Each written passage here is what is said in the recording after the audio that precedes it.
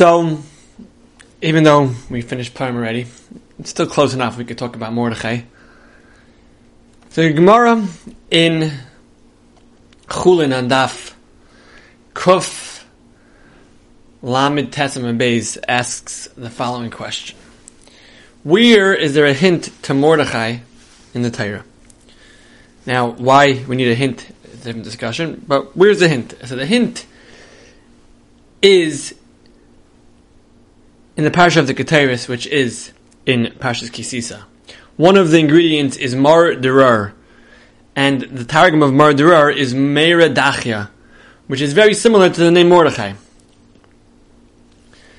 Now we need to understand there has to be a connection between that. What does the spice Mar Dachya have to do with Mordechai? So the Chassam Sofer explains that the reason Mordechai is hinted to from the word Mar Derar is because Mar Derar is made from musk of an impure animal and then elevated to the lofty level of being offered as Keteris in the Mishkan.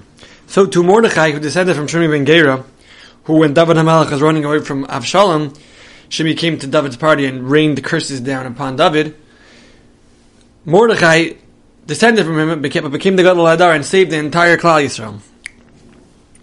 So here's the question though. Why is Kisisa the Parsha and where Mordechai is hinted to?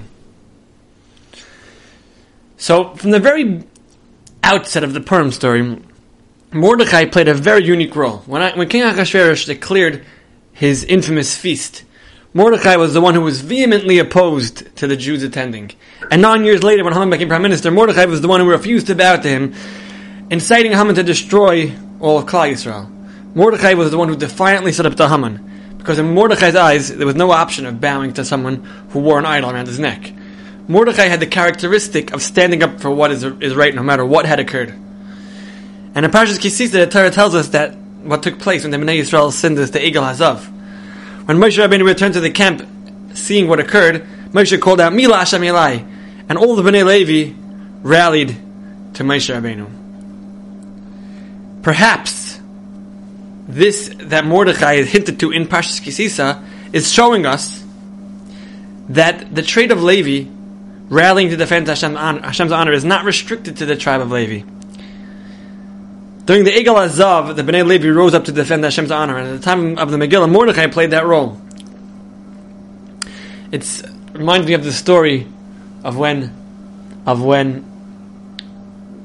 Reb Schwab was by the Chafetz Chaim, and the Chafetz Chaim kept asking him why he wasn't a Kohen, until he said, because the Chafetz Chaim said, you know why you're not a Kohen? Because when Moshe said, Ma'il Hashem Yalai, you didn't answer. Your father didn't answer. But what this lesson is saying is, the point of the story is, so when you hear it, in your time, you should answer. That's what it's saying. In our times, whenever it comes an opportunity, when something comes up and you could take a stand, so it's incumbent upon you and all of us to stand up and stand tall and tell Hashem that we're ready to be the Torah defenders.